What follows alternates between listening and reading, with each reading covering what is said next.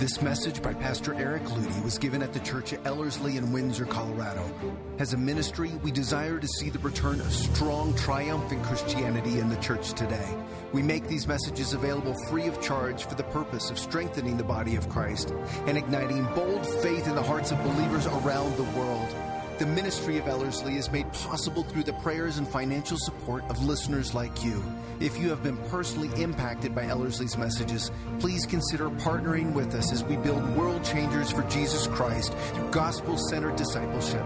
Visit Ellerslie.com to learn more. Now, here's Pastor Eric Ludy.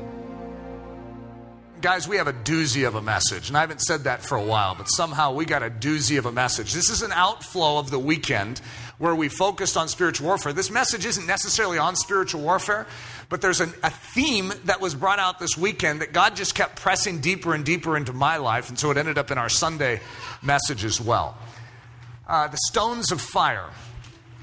Quite a few years ago, I was reading scripture, and I stumbled across this phrase, and it really intrigued me. I'm always intrigued with phraseology. And in one passage of Scripture it was mentioned twice. And I'll read that passage. And it so intrigued me. I remember I wrote it down. I started a separate document of study on the stones of fire. I want to know about the stones of fire because I had no idea what that was. Never even heard of the stones of fire. And so what you see, I don't know, maybe 7 years later, is it finally made it into a message. It was interesting because I wasn't studying the stones of fire this week. I was studying something else, and suddenly my thought of the stones of fire came to the surface. I was like, I've studied this. Wait a minute. And I went back to my notes on stones of fire. It's like, whoa, suddenly it unpacked for me something that I've had a question mark, because I have tons of those things. I have tons of notes of partially studied things that are like, okay, it goes on shelf because I'm missing a piece of something. I need God to give me a piece of something, like a puzzle piece of something, so I can finish this puzzle. But I'm missing something, so I'm going to set it over here.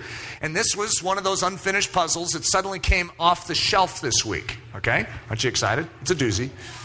Look at the subtitle. The subtitle itself is a doozy.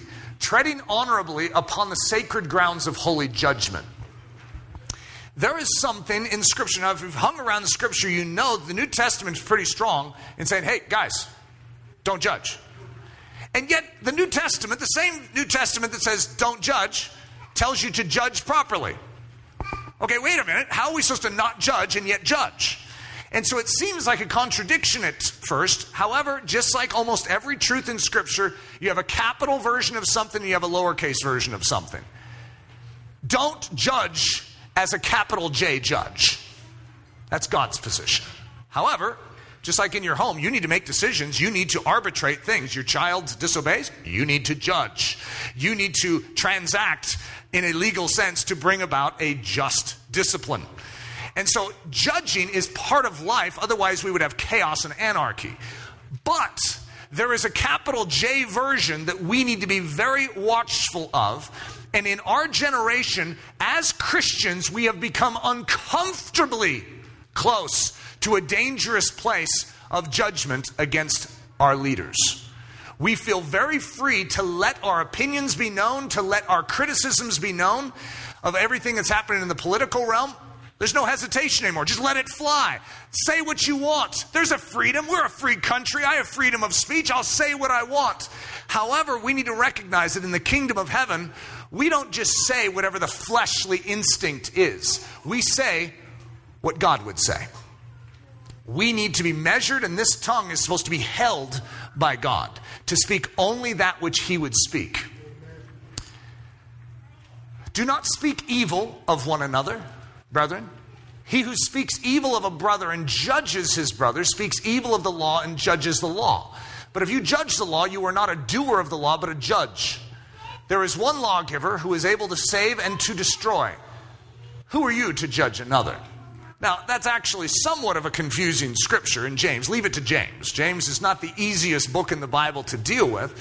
But what we have is a concept that I'm going to unpack. So this will be one of those scriptures that when you have finished the message, you come back to this like, oh, okay, I actually understand that. Holiness to the Jew. This is before even we started Ellerslie 10 years ago. I came across this little statement of a rabbi named Joseph Kalushkin. And it so fascinated me. And I'm going to read it to you. God's word is great and holy. So this is a Jew's perspective on holiness. The holiest land in the world is the land of Israel. In the land of Israel, the holiest city is Jerusalem. In Jerusalem, the holiest place was the temple. And in the temple, the holiest spot was the Holy of Holies. There are 70 peoples in the world. The holiest among these is the people of Israel. The holiest of the people of Israel is the tribe of Levi. In the tribe of Levi, the holiest are the priests. Among the priests, the holiest was the high priest. There are 354 days in the lunar year. That's the Jewish calendar. We all know that it's 365 in ours. Among these, the holidays are holy. They're holy days. Higher than these is the holiness of the Sabbath. Among Sabbaths, the holiest is the Day of Atonement, the Sabbath of Sabbaths. There are 70 languages in the world. The holiest is Hebrew. Holier than all else in this language is the Holy Torah. And in the Torah, the holiest part is the 10 Commandments. In the 10 Commandments, the holiest of all words is the name of God. And once during the year at a certain hour, these four supreme sanctities of the world were joined with one another. That was on the Day of Atonement, when the high priest would enter the Holy of Holies and there utter the name of God. And because this hour was beyond measure holy and awesome, it was the time of utmost peril, not only for the high priest, but for the whole of Israel. For if in this hour, remember this is a Jewish perspective on it, if in this hour there had, God forbid, entered the mind of the high priest a false or sinful thought, the entire world would have been destroyed. That's the perception of holiness to a Jew. The seriousness of the Holy of Holies. This sacred territory of God's presence, to speak the name of God, the holiest of all words, in all languages. On the holiest of all days, the holiest of all people would enter in and utter that holiest of all names in the holiest of all territories in the holy earth. This whole earth is set apart for God's glory, but that one space in the Holy of Holies, before the throne of Jehovah God, to speak that name. Whoa! So some of us have heard that legendary story that the high priest had some kind of rope tied or a chain tied. If he fell down dead in the presence of God, they could drag him out. Okay, there's no proof of that, but it's a fascinating statement. I don't know if there's any proof. There's nothing in the Bible that says what he said. The whole world would be destroyed. However, you could understand the gravity that a nation would be feeling if it thought that if this one man had any sin upon him when he entered the Holy of Holies, not just his life would be destroyed, but the entire world destroyed. Okay, that puts a little gravity on it. Now imagine how a Jew feels when we Christians come burping and scratching our way through life and say, oh yeah, I'm the temple of the Most High God. Do you even know what you're talking about? To a Jew, they tremble before the presence of God. They would never take lightly the realities of being in that holy, holy, holy place. Do you understand what you're saying? We're like, burp, scratch. Yeah, God saved me by grace, and I'm free in Christ Jesus to live however I want. And you're the mobile temple of God? The temple of God is holy. And so can you understand why the Jews would trip over Christianity? It's like, excuse me? What is that? That is not how a holy God would work in his people. I get it. I could actually see the challenge that would be facing the Jew in looking at Christianity and wondering, wait a minute, this is a degradation of God's holiness. You see, you know that God's holiness has not diminished one bit from the Old Testament into the New? In the Old Testament, we know he was holy, holy, holy. When we got to the New Testament, he didn't convert into just loving, loving, loving. He's always been loving, loving, loving. But he's remained holy, holy, holy. The importance of the shed blood of Jesus is to recognize it didn't change his holiness. It gave us an avenue with which we can now be safe in his holiness. We can now enter into his holiness. But that doesn't change the atmosphere of his holiness. He still is holy, holy, holy. The chariot of the cherubim, the mobile holy of holies. I wish I could just teach on this because it's one of my favorite thoughts in Scripture. But what we have in the book of Ezekiel is this picture of a chariot. And I'm actually interpreting a lot of things because in Ezekiel 10, it helps us interpret Ezekiel 1. However, in Ezekiel 1, we have no idea what we're looking at. And if you've ever read Ezekiel 1, usually you finish in Ezekiel 1 and you don't read Ezekiel 2 because it is so weird. It is a trip into Narnia, and that's not an exaggeration. It's one of the strangest things you would ever read in the Bible. There's this chariot, it's like a crystal sea, a platform. And underneath it are wheels. But like these wheels are covered with eyes. And next to the wheels are cherubim. Okay, they say living creatures, but in Ezekiel 10 we actually discovered that they're cherubim. Okay, and these cherubim are these angelic creatures that have 4 wings, hands of a man, feet of a hind. They have 4 faces. Face of a man, face of an ox, face of a lion, and face of an eagle. So what we see is this description of something known as the chariot of the cherubim. It's a mobile presence of God. God's throne is seated on top of this crystal platform with these wheels. Okay? That's what it's describing. Now, what's extra amazing about this, and that's why I'd love to teach on it, just a whole message in and of itself, is that when Paul says, basically this is what he'd be saying. No longer is the presence of God carried by the almighty cherub, not almighty, the mighty cherubs. It's now carried by the weak people of this earth, those that are believers in Christ. We become the carriers of the glory of God. We are the new chariot of the cherubim. That is so astounding because the cherub is mighty, wise, powerful. They move like lightning. When their wings flap, it sounds like the voice of God, like mighty rushing waters. You flap your arms, not the same effect. We are not impressive next to the cherubim. God is used to being carried. It says, on a cherub he did fly. Isn't that a weird statement? God flying on a cherubim? Yep. Now, on the Church of Jesus Christ, he does fly. God is a massive downgrade. He has chosen weak things to carry his glory. But may we, as the weak things, recognize the high and holy privilege of what we are being commissioned to do. We are being commissioned to bear the name, the glory, and the authority of the Most High God. We must tread circumspectly and honorably on that territory. So, now remember what the title was. It's the Stones of Fire. Okay, now as I go through this, you're going to see this come to the surface. You have to recognize I've spent a long time in my life noticing stones and rocks and different things that are burning in Scripture. I'm like, wait a minute. And I'm always intrigued because of this stones of fire comment. It's like there's no commentary on it. It just says the term. And it gives me nothing. So I'm like, God, I'm intrigued. I'd like to know more, but God hasn't been very forthwith with me. He's been very held back. He's like, oh, so you're interested, Eric. All right, you focus on this over here. I may give that to you in the future. And so here we are with a message called the Stones of Fire. So this is in Ezekiel 10. We have that same chariot. We have those same cherubim, those same wheels, that same throne. And we have this statement. And I looked, says Ezekiel, and there in the firmament, that's that crystal barrier that's like the platform on which the throne of God is. And there in the firmament that was above the head of the cherubim, there appeared something like a sapphire stone, having the appearance of the likeness of a throne.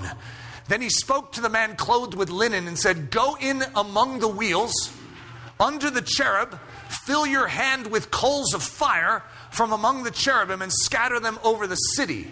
And he went in as I watched. So Eric's intrigued, right? It's like, wait a minute. There's some coals of fire. It doesn't use the term stone, but coals and stone, I mean, they're not that far removed, right? So, and where are they? They seem to be between the wheels. There's a throne, and then here there's this crystal sea, and there's stones down there. There's like these coals of fire down there. What are they doing there? Well, when you study Scripture, you're going to see those same stones in front of the throne all the time. It's like, what are they doing? Stones of fire. The stones of fire, 4 interesting facts. So I'm going to describe the stones of fire as a piece of real estate. It's a space. It's a piece of real estate in the presence of God. Thou art the anointed cherub that covers. Okay, so in Ezekiel we see this revelation of this arch nemesis known as Lucifer, Satan, the devil. Thou art the anointed cherub that covers, and I have set thee so. Thou wast upon the holy mountain of God. Thou hast walked up and down in the midst of the stones of fire. But what's that? Thou hast sinned. Therefore I will cast thee as profane out of the mountain of God, and I will destroy thee, O covering cherub, from the midst of the stones of fire.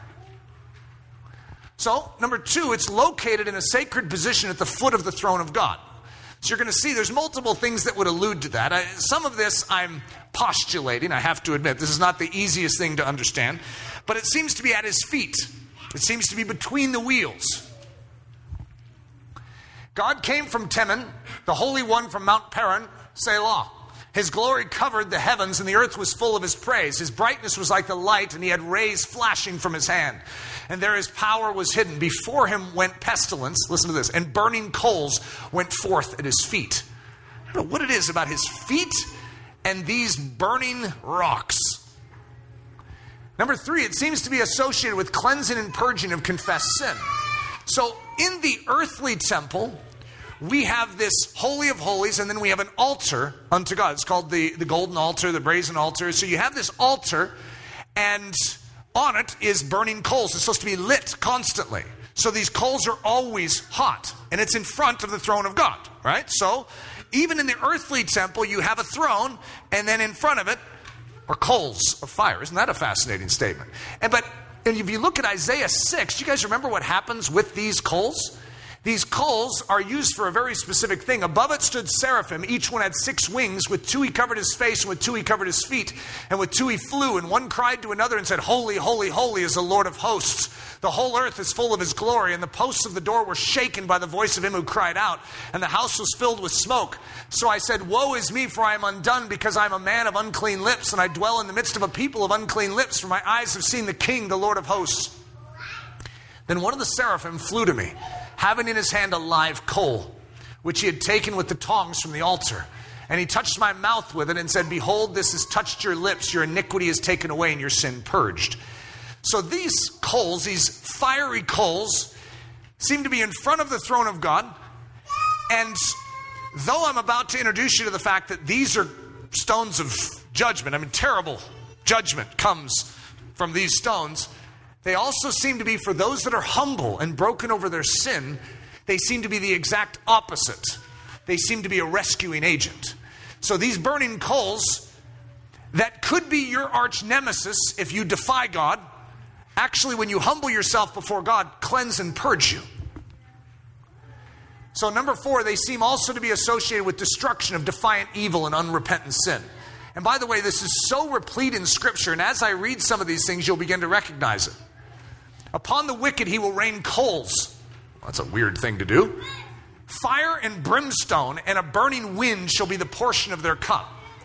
Now there were so many occasions of this in Scripture where what comes down out of heaven is burning coals. Hailstones of fire is another way of saying it. Isn't that a weird one? Hailstones? When I think of hail, I think of something frozen. Hailstones of fire. From the brightness before him, his thick clouds passed with hailstones and coals of fire. The Lord thundered from heaven, and the Most High uttered his voice, hailstones and coals of fire. He sent out his arrows and scattered the foe, lightnings in abundance, and he vanquished them.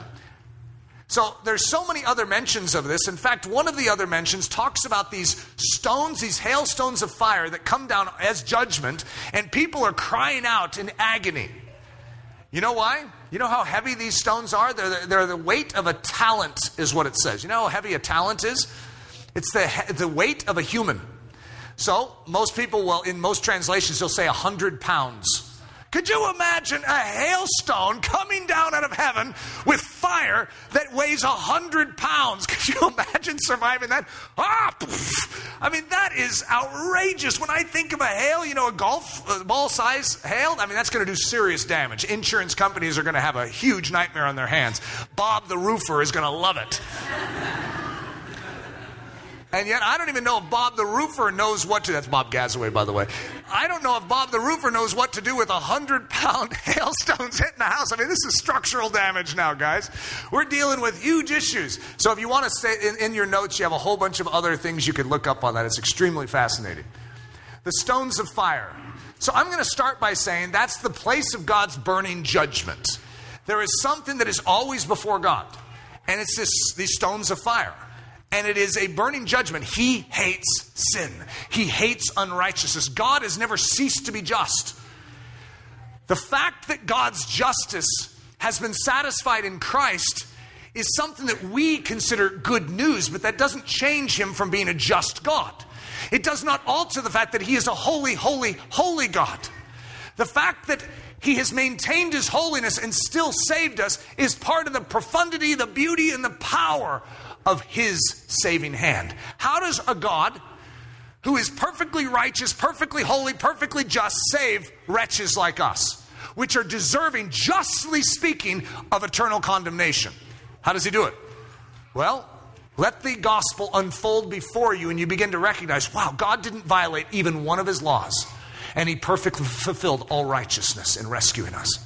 He was perfectly righteous in setting us free. You know that God can't steal?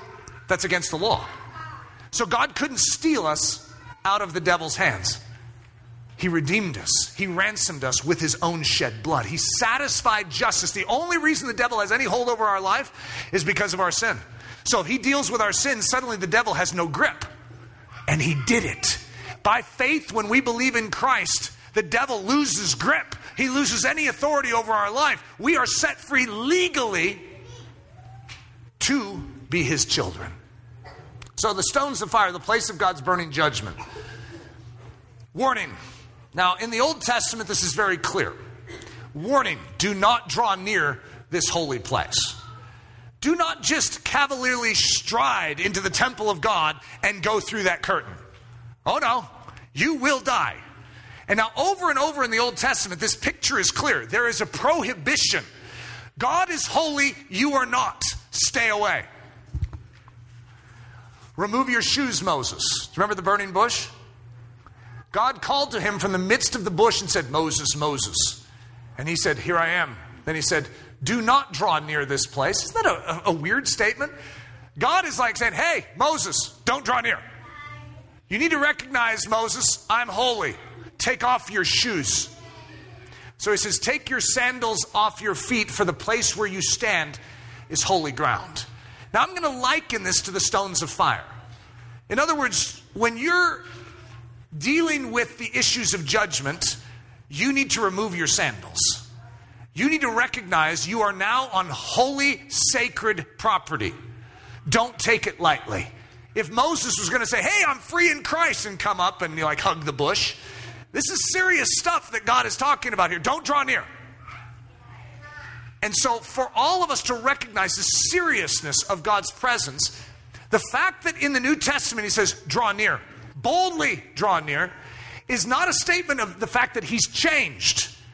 It's a statement that he has done the work to rescue us, to change the legalities of the situation. So by faith, we could be clothed in his righteousness and as a result, enter into such a place of burning fire. The mountain of fire. Now, I had a whole bunch of other great scriptures on this. I just clipped it down to a couple. This is a command from God to Moses. You shall set bounds for the people all around, saying, take heed to yourselves that you do not go up to the mountain or touch its base. This is a holy mountain, Mount Sinai. God's fire, his presence has descended upon it. It literally was like a burning crown on the mountain before all the people. Whoever touches the mountain shall surely be put to death. Whoa. Then it came to pass on the third day in the morning that there were thunderings and lightnings and a thick cloud on the mountain. And the sound of the trumpet was very loud, so that all the people who were in the camp trembled. And Moses brought the people out of the camp to meet with God, and they stood at the foot of the mountain. Now Mount Sinai was completely in smoke because the Lord descended upon it in fire. Isn't that interesting? It's almost like you see the chariot of cherubim with all its coals landing on the mountain. And what's happening on the mountain? Flame of fire and smoke coming up. The presence of God. There's a burning in his presence.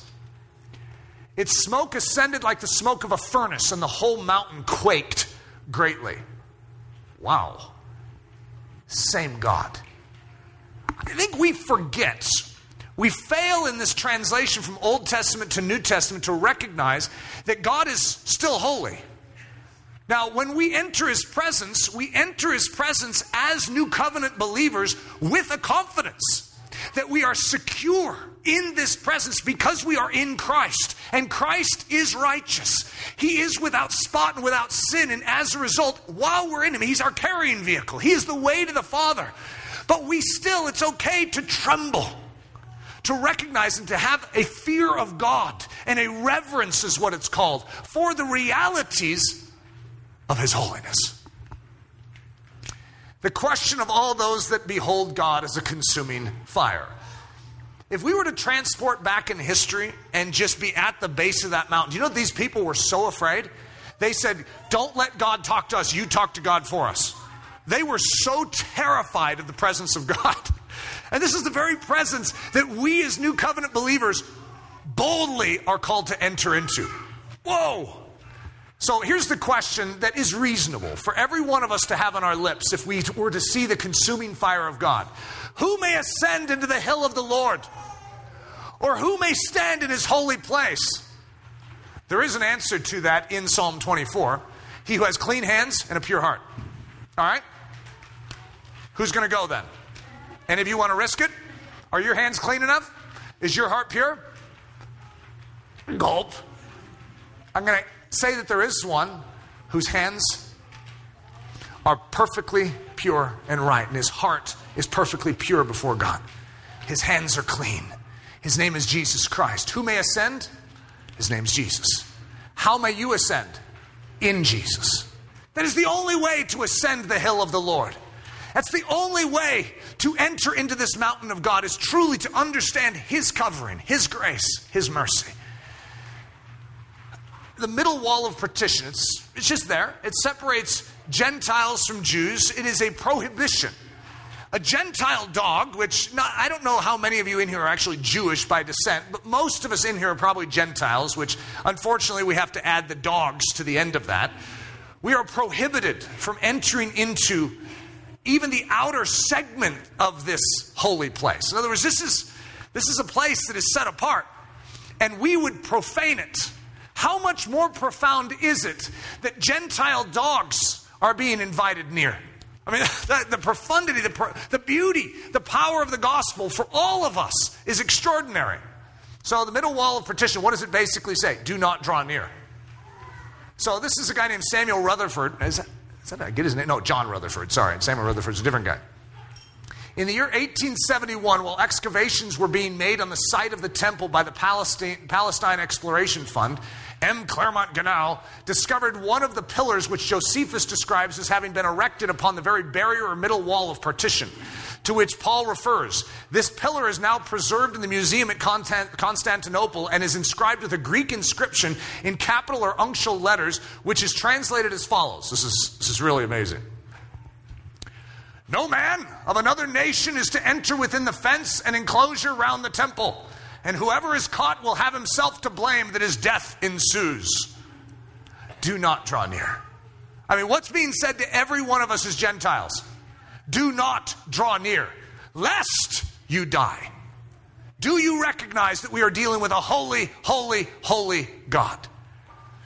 For us as Christians, we're like, nope, we don't get it. We don't understand the holy, holy, holiness of God. We don't understand the sacred terrain of the stones of fire. We have traipsed upon the stones of fire the same way Lucifer did in many regards. He blasphemed the stones of fire. This is a serious crime, and it's something that I want us to be alerted to recognize that the kingdom of heaven is constructed after a pattern of deep reverence, deep humility, and the fear of God. So, Ephesians 2 deals with this middle wall of partition that I just wrote about. I just gave the quote about. But now in Christ Jesus, in Christ, what's your position? In Christ. But now in Christ Jesus, you who once were far off have been brought near by the blood of Christ. For He Himself is our peace, who has made both one and has broken down the middle wall of separation, having abolished in His flesh the enmity, that is the law of commandments contained in ordinances, so as to create in Himself one new man from the two, thus making peace, that He might reconcile them both to God in one body through the cross, thereby putting to death the enmity. Instead of it being Christ and us, it's us in Christ. Two men being made one.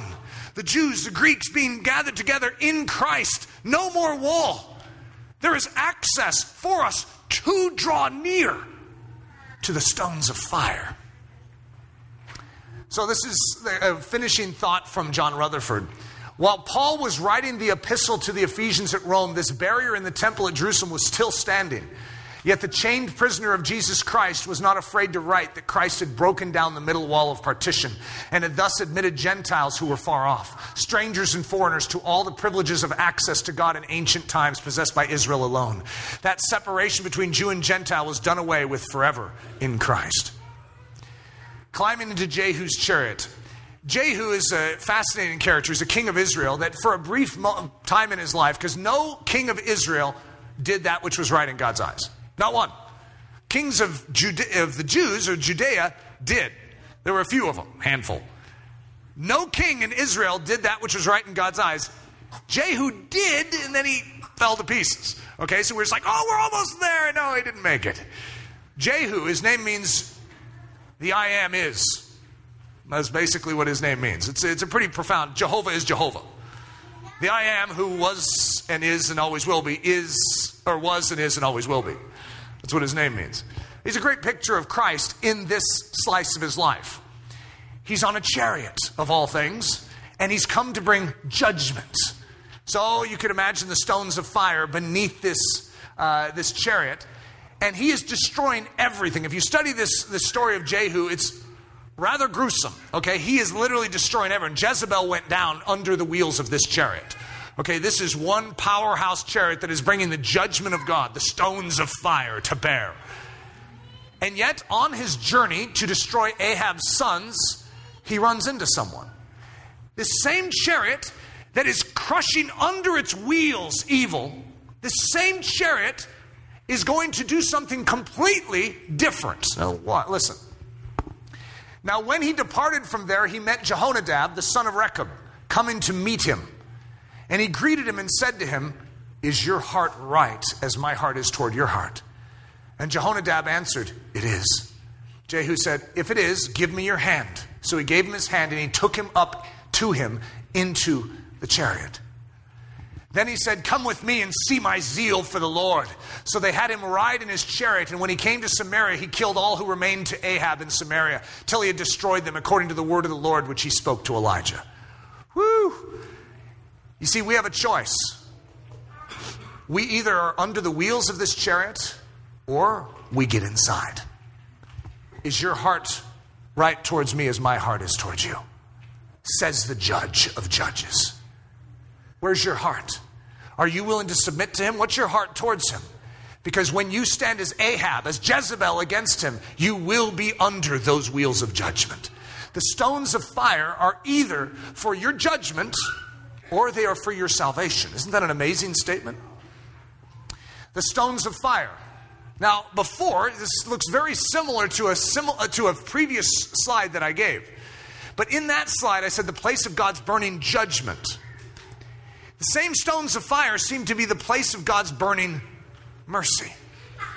Now, what's extra amazing about that and the character of God as revealed in Scripture is that mercy triumphs over judgment. So as a result, he is inclined to give mercy. Yes, he is a just God, but this just God is inclined towards our salvation. He desires all men to be saved. He is inclined to rescue you. Is your heart right as mine is towards you? You see, Jehonadab is going out to meet him. You see, he sees the burning judgment of this king, but he also knows his mercy.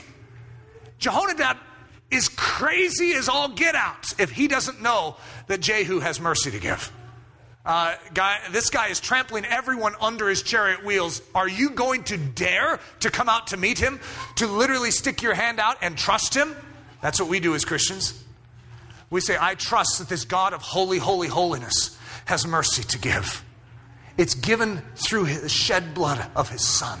He reaches out to us and says, my life for yours. Is your heart towards me as my heart is towards you? Oh Lord, why you give me mercy, I have no idea. But yes, take me up into your chariot. You see, in the day of judgment, you do not need to fear the judgment. Why? Because you are in the judge.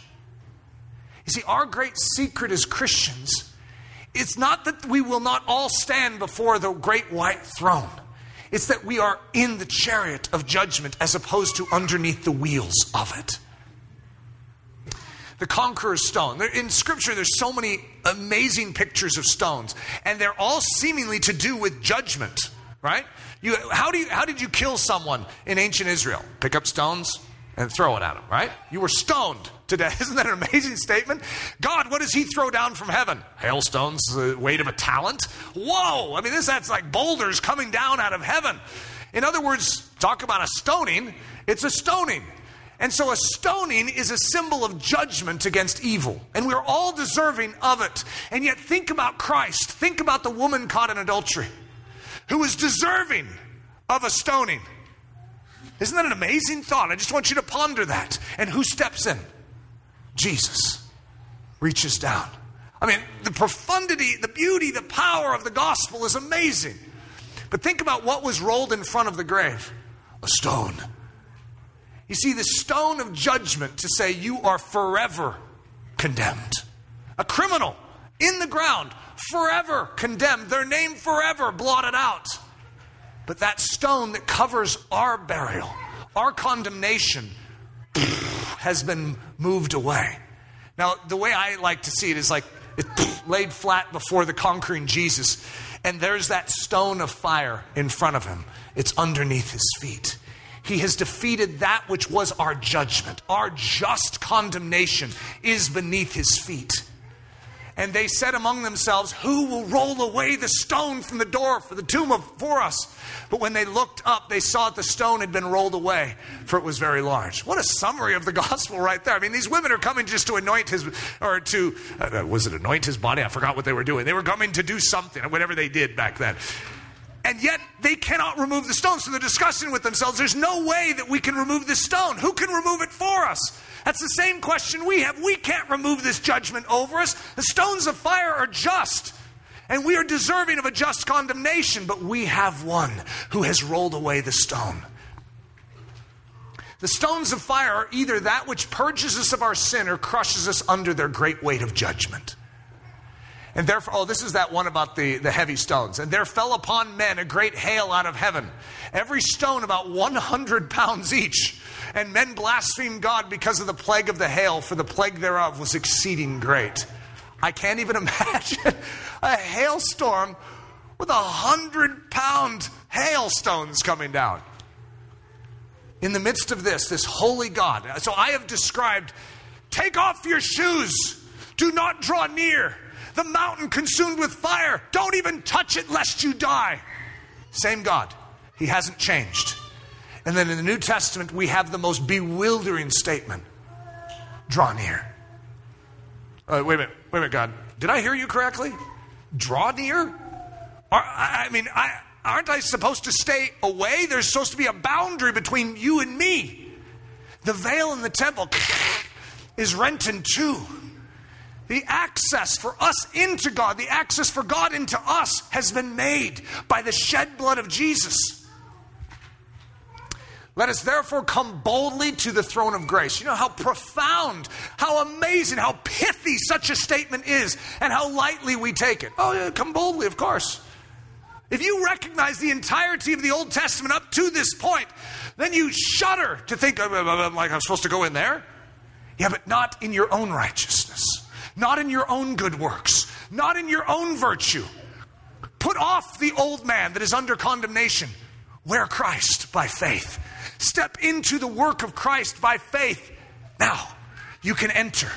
I can enter because Christ can enter. I enter in Christ. Let us therefore come boldly to the throne of grace that we may obtain mercy and find grace to help in time of need.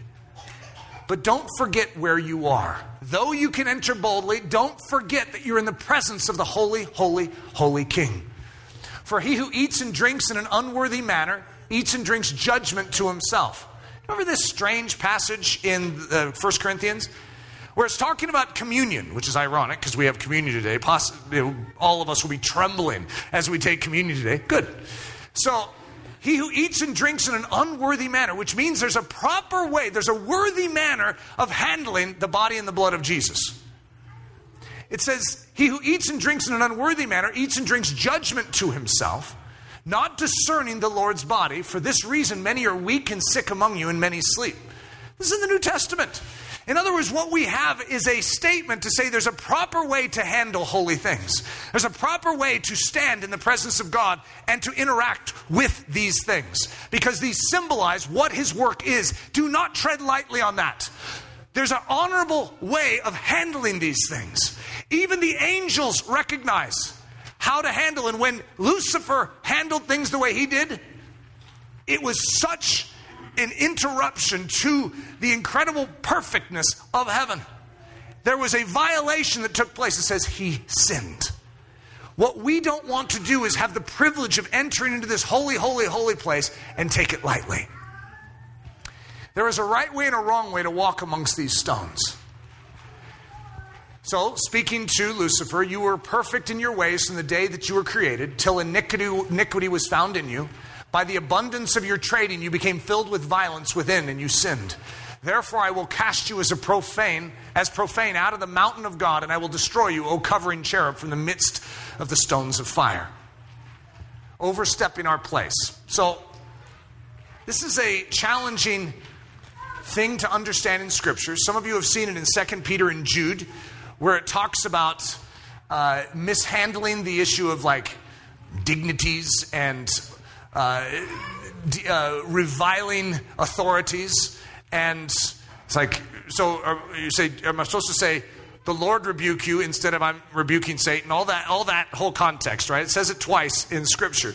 I want to address that really quick here, because that's what the issue is. The issue that we're dealing with is an overstepping of our place.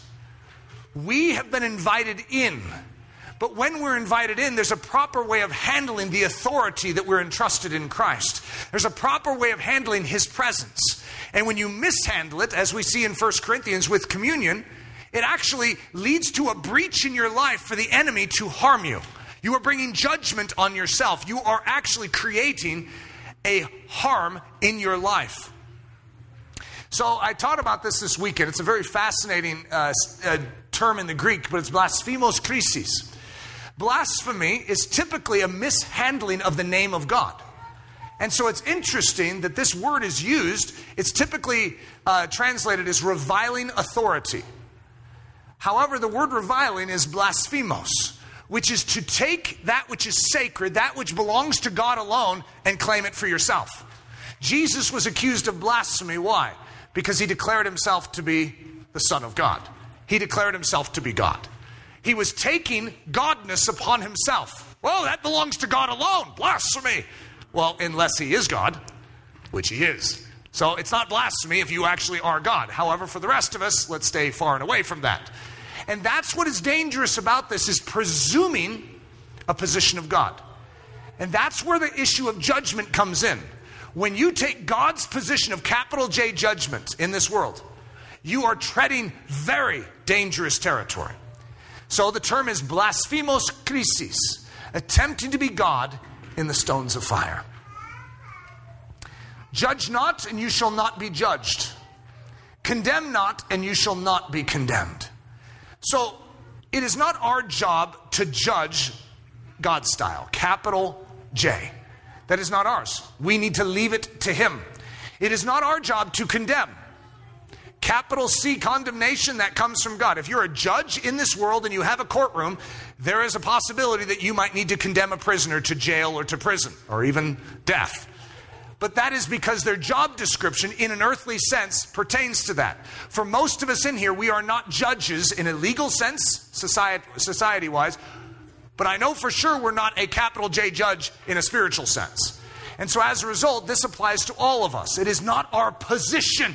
Do not overstep that. Do not step into the stones of fire and act like you are God and that you can make those decisions over someone's soul, that you can make these types of statements. A sober reminder about the man of sin. So the man of sin, the Antichrist, bad guy, right? Look at what he does. He sits as God in the temple of God, showing himself that he is God. He goes into that very place of the stones of fire, and he sits down as if he's God. Beware such behavior. Let us stay far and away from thinking of ourselves that just because we are allowed into such a place, that we can behave with such audacity. Examples of overstepping one's place. So the Siva's 7 sons, fascinating story in the book of Acts. Then some of the itinerant Jewish exorcists took upon themselves to call the name of the Lord Jesus over those who had evil spirits, saying, "We exorcise you by the Jesus whom Paul preaches." Also, there were 7 sons of Siva, Jewish chief priests, who did so. And the evil spirit answered and said, "Jesus I know and Paul I know, but who are you?" Then the man in whom the evil spirit was leaped on them, overpowered them, and prevailed against them, so that they fled out of that house naked and wounded. They're messing with things they have no clue about. They are dealing with matters that are so far beyond them. The only way to deal with evil spirits is you need to recognize that Jesus is the one that has dealt with them. And so you can't just refer to the Jesus that Paul preaches. You must be in that Jesus.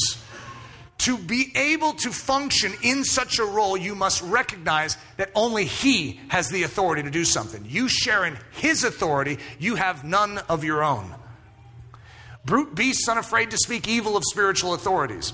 Those who walk according to the flesh in the lust of uncleanness and despise authority, they are presumptuous, self-willed. They are not afraid to speak evil of dignitaries. Whereas angels, who are greater in power and might, do not bring a reviling accusation against them before the Lord. But these, like natural brute beasts made to be caught and destroyed, speak evil of things they do not understand and will utterly perish in their own corruption. They speak evil of things they do not understand. Now, the reason I think it's important for us to recognize this, how we speak, not just of angelic beings or fallen angels, which matters, because we're dealing with things that are beyond us, and it's not our position to actually stand toe-to-toe with the devil. That's Jesus' position, and He shares it with us so that we can enter into Him, and in His authority, we can resist. But we must recognize that there is an honor to the understanding He is the capital R rebuker. We are merely ones who use His authority in alliance and in agreement with how He leads us to deal with the enemy kingdom. When it comes to the issue of earthly authority, that is included here. And when you speak with railing accusation, what does it say? Those who walk according to the flesh in the lust of uncleanness and despise authority. This generation that is in the younger place right now, right in the collegiate levels, has probably more disregard and despising of their authority than maybe any other generation in American history. Okay, maybe not in all history, but in American history, I think we're at the pinnacle of brashness. We are all in this generation, and though we may not participate in some of the extremity, some of the denial of God's law, where we literally are throwing out all construct of a Judeo-Christian worldview, snubbing our nose at it, saying, "I don't care if God has anything to say about it. I'm a giraffe." Well, literally, there's a guy who's a giraffe. And that is absurd. It is nonsensical, and it is a snubbing, a disregard completely to the fact that there is a creator who is holy, holy, holy. But we live in this generation. And the propensity that we have, which was awakened in the church during the Clinton era, to begin to feel a freedom to accuse and to bring judgment on our leadership. I remember I was in an interview back then, and someone asked me, it was during the Clinton-Monica Lewinsky scandal, and they said, "As a Christian, how do you encourage us to respond to this?" I said, well, it's dangerous territory that we as the church are dealing with, because we are responsible as Christians to submit to our leadership, not because of their perfection, but because of their position. And so, that is still my president. And I want to honor him as my leader, though I disagree with his morality. I still want to show honor to him. And I've said this to all my students. If Barack Obama, this is in the Barack Obama administration, most Christians have a tendency to lean away from his politics.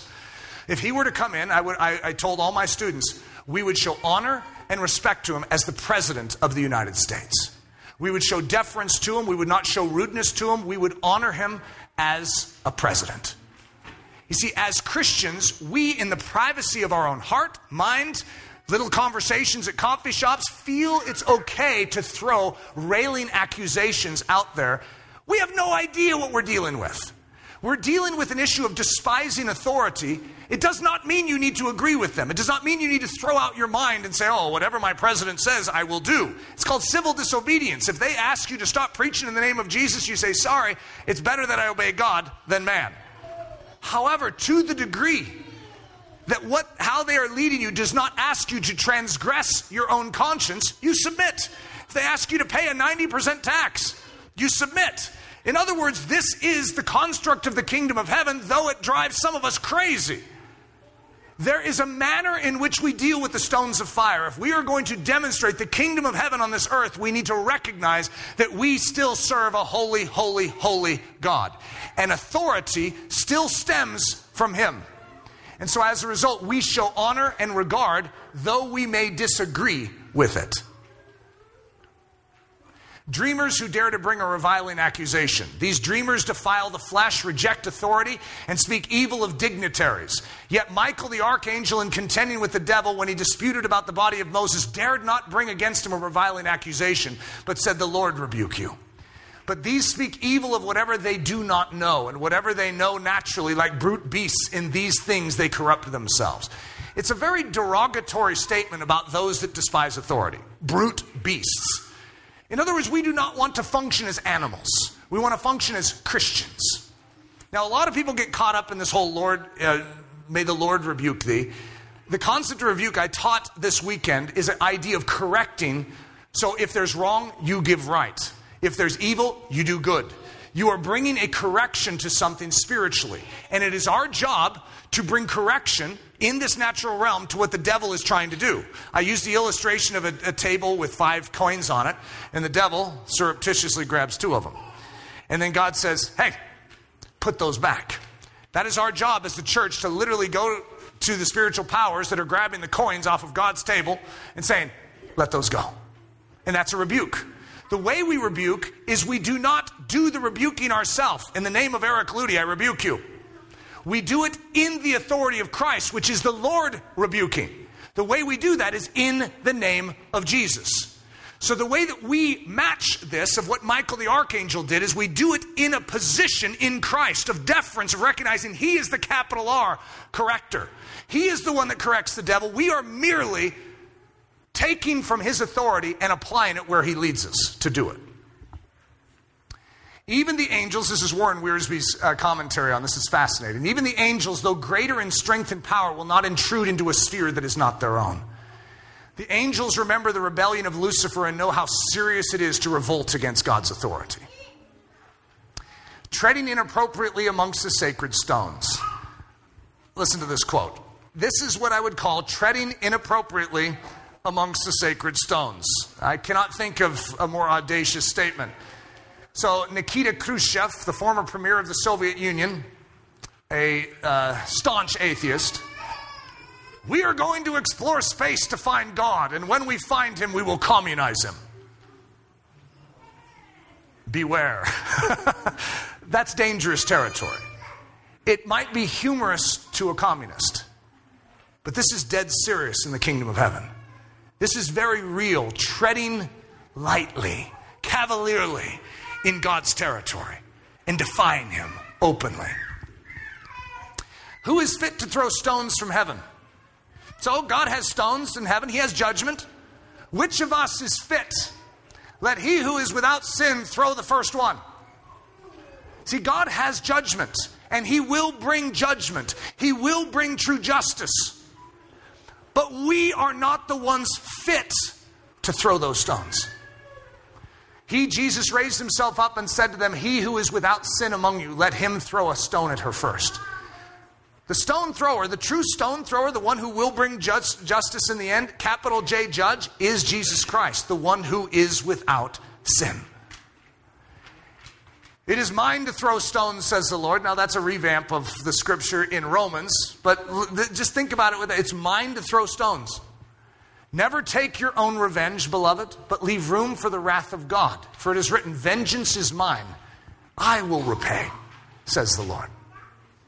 The Christ pattern for walking in the stones of fire, gentleness. it is almost mind-boggling to think that to correct this darkened world, God uses things like love, kindness, mercy, gentleness. It sounds so paltry and weak, and yet you want to function on the stones of fire properly? You want to live and dwell in the presence of God Almighty? You need to be in agreement with His nature. God seeks to give mercy. He doesn't seek to bring judgment. Mercy triumphs over judgment, so His inclination is always first towards mercy. As Christians, our inclination is always to be first towards mercy. Always first towards recovery, redemption, hope. Gentleness. So I want to introduce you to gentleness. But they held their peace and answered him not a word, for the king's commandment was, do not answer him. This is in the days of Hezekiah. King Sennacherib is reviling God openly. He's reviling Jehovah God. He's speaking, I always picture him with a megaphone, speaking to the town of Jerusalem. All of Judea is in the town of Jerusalem, walled in. And he is laying siege on it with at least 185,000 Assyrian troops. And he is mocking Jehovah. He is mocking Hezekiah. And how does Hezekiah respond? Listen to this. With gentleness. Now, most of you think that when I say gentleness, it means softness. It means, oh. Actually, gentleness is simply the opposite spirit. So therefore, if reviling is coming, you don't meet reviling with reviling. What is our instinct? If someone reviles us, hey, you stink more. It's to give it back to them. It's to show your wit and to undercut them at even a greater degree. That's not Christianity. So as Christians, we respond to evil with good. That sounds weak. I know. It doesn't sound like the way we should do it. That's because there's a way that seems right to man and it leads to death. But there is a way that is right to God and it leads to life. And that's gentleness. So look at what Hezekiah says. He is being reviled. Jehovah's being reviled. Someone needs to say something. What does he say? Don't answer him. Don't speak a word. It's the opposite. This guy is loudmouth. I mean, his speech, the speech of Sennacherib is just like, whoa, it goes on forever. Don't answer him. You see, sometimes it's to speak. Sometimes it's to not speak. And that's how God functions in the stones of fire. What is gentleness? Simply, it's the opposite spirit. So if evil strikes, it's goodness. If judgment pelts, it's mercy. If hate, love. If darkness, light. If death, life. If rudeness, kindness. If mockery, silence. If disdain, forgiveness. If reviling, blessing. You're going to have a hard time arguing this, guys. That's the New Testament for you right there. You see, this is the pattern of warfare for the King of Kings. Now, just think of the cross. And what you see is they hurled mockery. They hurled revilement. They hurled violence. What does he give back? Love? Forgiveness? He gave gentleness, is what he did. That they might be led to repentance. You see, this is the grand scheme of God, that he would wield the opposite and as a result nullify what the enemy is doing. The greatest rebuke of the enemy is to give gentleness in the midst of hostility. The devil swarms with evil and you give good. The devil swarms with hate and you give love. The devil swarms with lies and you give truth. The devil hates it when someone sings in a prison cell because he's doing their best to bring him down, to bring her down, and yet they sing. You see, it's the opposite. Humans don't sing in prison cells. Christians do. You see, we are of a different kingdom. We do not hurl a stone at the prison guard. We forgive them and we give love. You see, we are in the sacred place known as the holy presence of God, where those stones are, but we do not pick them up to hurl them. We are given authority to speak in the name of Christ, but we speak the way he would speak. We do not bring a railing judgment. We leave it to our God to judge. Meanwhile, we have a job to do. We love. we show mercy, we forgive, we bless. Now, some of you, it's driving you crazy having me say that because you have a juicy situation in your life which really needs to be put down. And there's a fleshly instinct within you to curse back, to punch back, to give eye for eye and tooth for tooth. But the kingdom of heaven has come and the nature of God has been established. You see, eye for eye, tooth for tooth is justice. You see, someone steals your eye, in the end, God will bring justice if they do not repent. Someone steals your tooth, guess what? God will bring justice. That is still justice, but in the meantime, mercy triumphs. Your job when they steal your eye or knock out your tooth is to forgive, is to give mercy, is to give life, not to bring judgment, to pick up one of the stones of fire that you have access to and hurl it. So, if disdain, forgiveness, if reviling, blessing, gentleness has many expressions, but they all are as Christ is in the midst of the behaviors that Christ is not.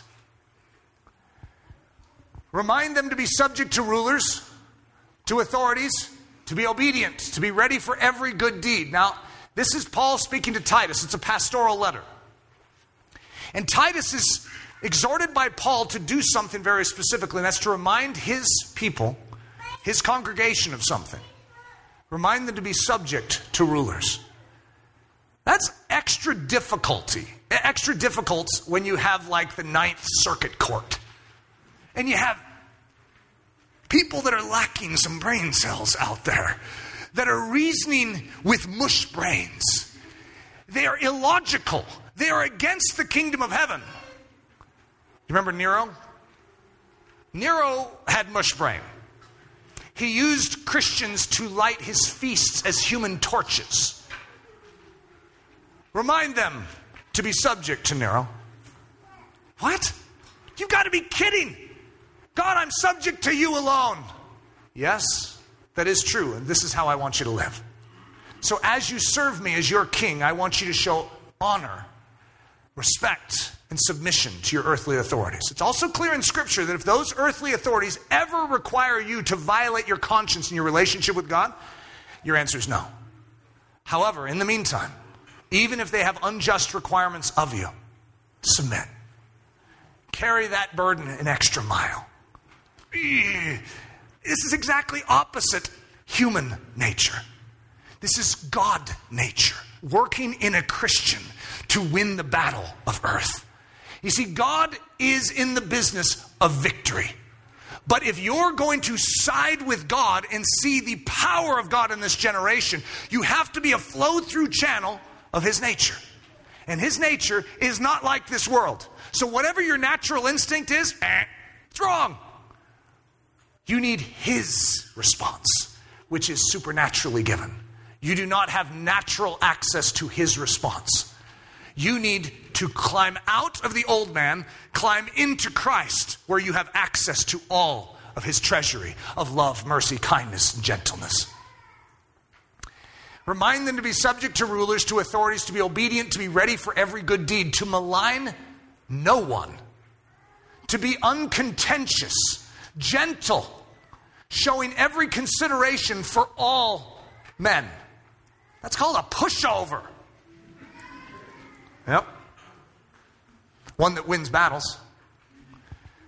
Finally, all of you be of one mind, having compassion for one another, love as brothers, be tender-hearted, be courteous, not returning evil for evil, or reviling for reviling. Remember gentleness? They may speak evil, you don't speak it back. They may revile, you don't revile back. Even inside. Oh, that's the extra one. I mean, it's one thing to purse your lips and to not say what you were really thinking to say, however you thought it. In other words, to not be a landing spot where the enemy's evil cannot roost inside of you and bring out evil in you. Even if you keep your mouth shut, you still got something swirling in there. To be the sort of person that can be punched and out comes love. Jesus had a spear in his side. What came out? Living water. Life water came out of him. What comes out of us should be what comes out of Jesus, because we are in Christ and Christ is in us, and we can be filled with the Holy Spirit so that what comes out of us is what comes out of Christ. But on the contrary, blessing. So you don't return evil for evil or reviling for reviling, but on the contrary, you give blessing, knowing that you are called to this, that you may inherit a blessing. For he who would love life and see good days, let him refrain his tongue from evil and his lips from speaking deceit. Let him turn away from evil and do good. Turn away from that evil. Do good. Which, by the way, doing good means doing what God would do. It's godliness. Goodness is only God. And so if you're going to do good, who do you need? You need God. Let him seek peace and pursue it, for the eyes of the Lord are on the righteous, and his ears are open to their prayers. But the face of the Lord is against those who do evil. When you choose to do evil in response to evil, the face of the Lord is against you.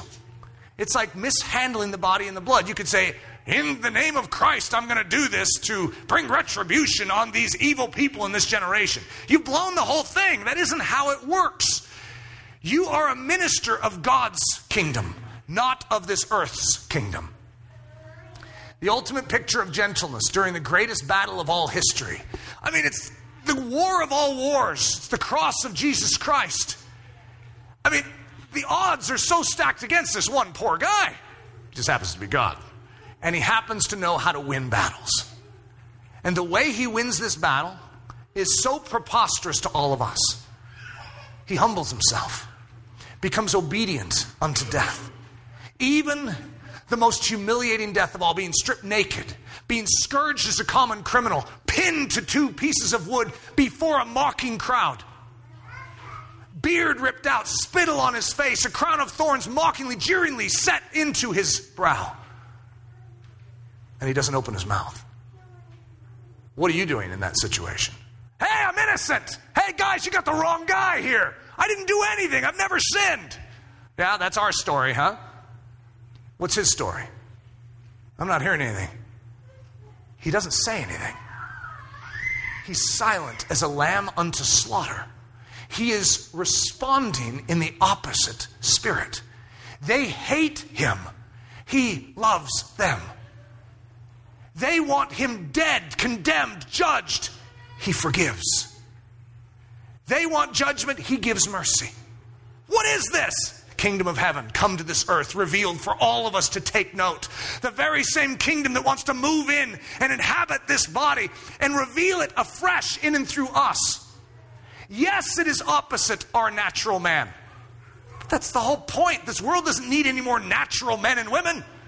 It needs Christians. Men and women emblazoned, filled with the Holy Spirit of God that love in the most unlovely circumstances, that give mercy in the situations that would not have any mercy to give. That when we're kicked in the ribs with that steel-toed boot, out flows forgiveness and love. That when we're chained to a dank prison cell floor, given a bowl of yuck, rancid something in there with worms crawling in it, we give thanks for that, and we bless. Do you remember Richard Wurmbrand? His statement after being tortured for 10 years, being in solitary confinement. I mean, miserable 10 years, right? He says, what was it like? They gave us instruments. They gave you instruments? Yeah, and with those instruments we praised our God. They gave you instruments. The guards, the communist guards gave you instruments. Yes, yeah. Our chains. And with our chains we praised God. Okay, that drives the devil crazy. How can he stop that? He can't. You see, our weaponry is not of this world. It is not carnal, but it is mighty to pulling down strongholds. You want to win this battle in your life? You fight it God's way. You have been invited in to the war room. You have been given access to the stones of fire. And God says, don't throw those stones. These are stones of mercy for you. I want you to touch lips with the burning hot coal of Jesus Christ and see them purged.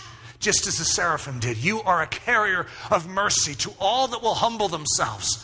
In the end, those that do not humble themselves, I will be the judge. Leave that to me. That is not your job.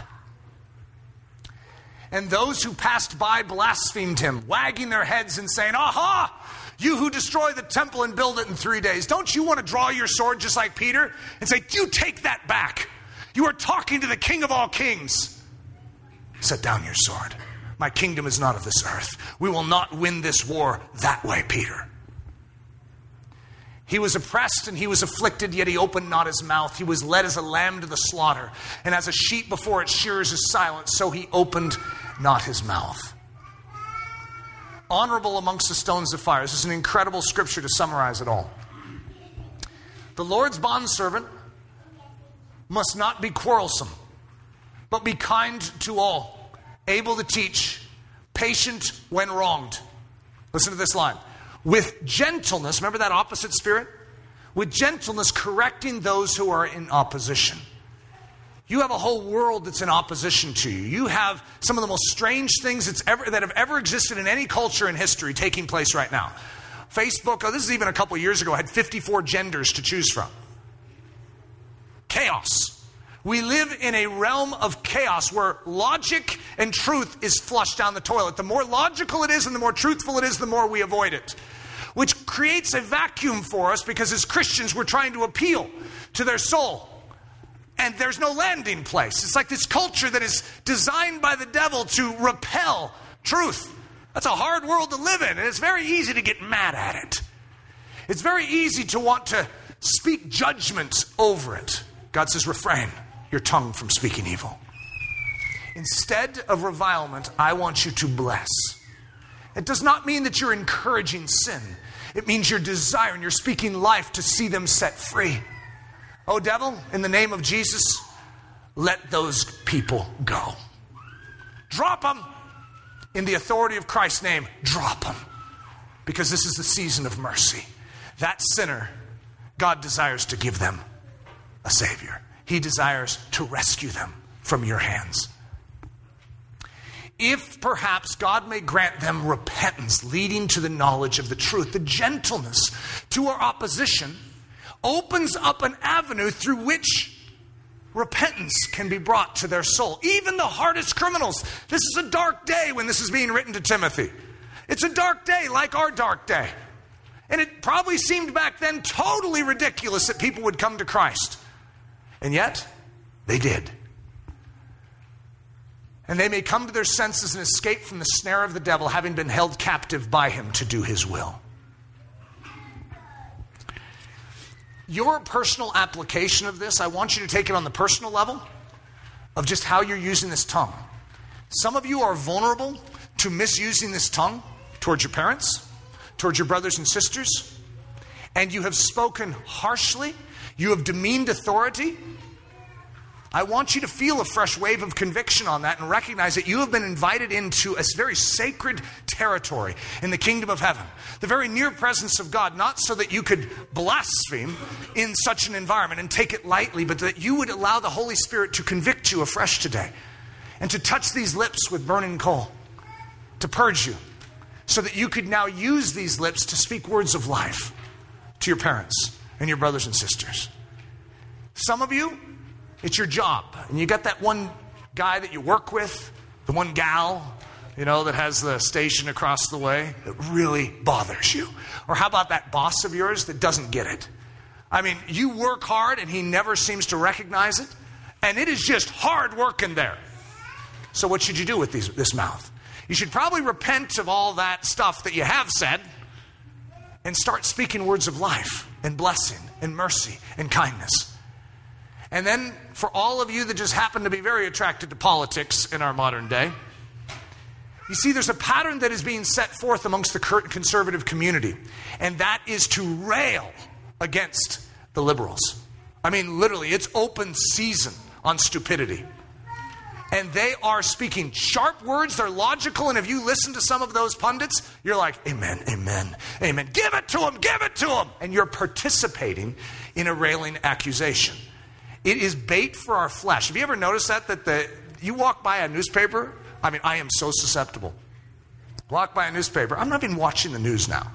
Okay, I mean, literally, as a discipline of my soul, it doesn't help me. Okay, so I walk by a newspaper. Like, what's going on in the Mueller probe? What? Oh yeah, right, media. That is so off. It's such a lie. Fake news. I mean, we are so susceptible to being swallowed up, get this, in a revilement of the very people we are called to love. That guy who thinks he's a giraffe, God loves him. Do I? Or am I going to take the gender politics and revile him, judge him, and say, to hell with you? Because that is throwing a stone that I am not supposed to throw. God has given us an opportunity in this generation. It's a hard generation for this exact message, but one that I think is desperately needed. I want us to take those stones, and instead of judgment, they're stones of mercy.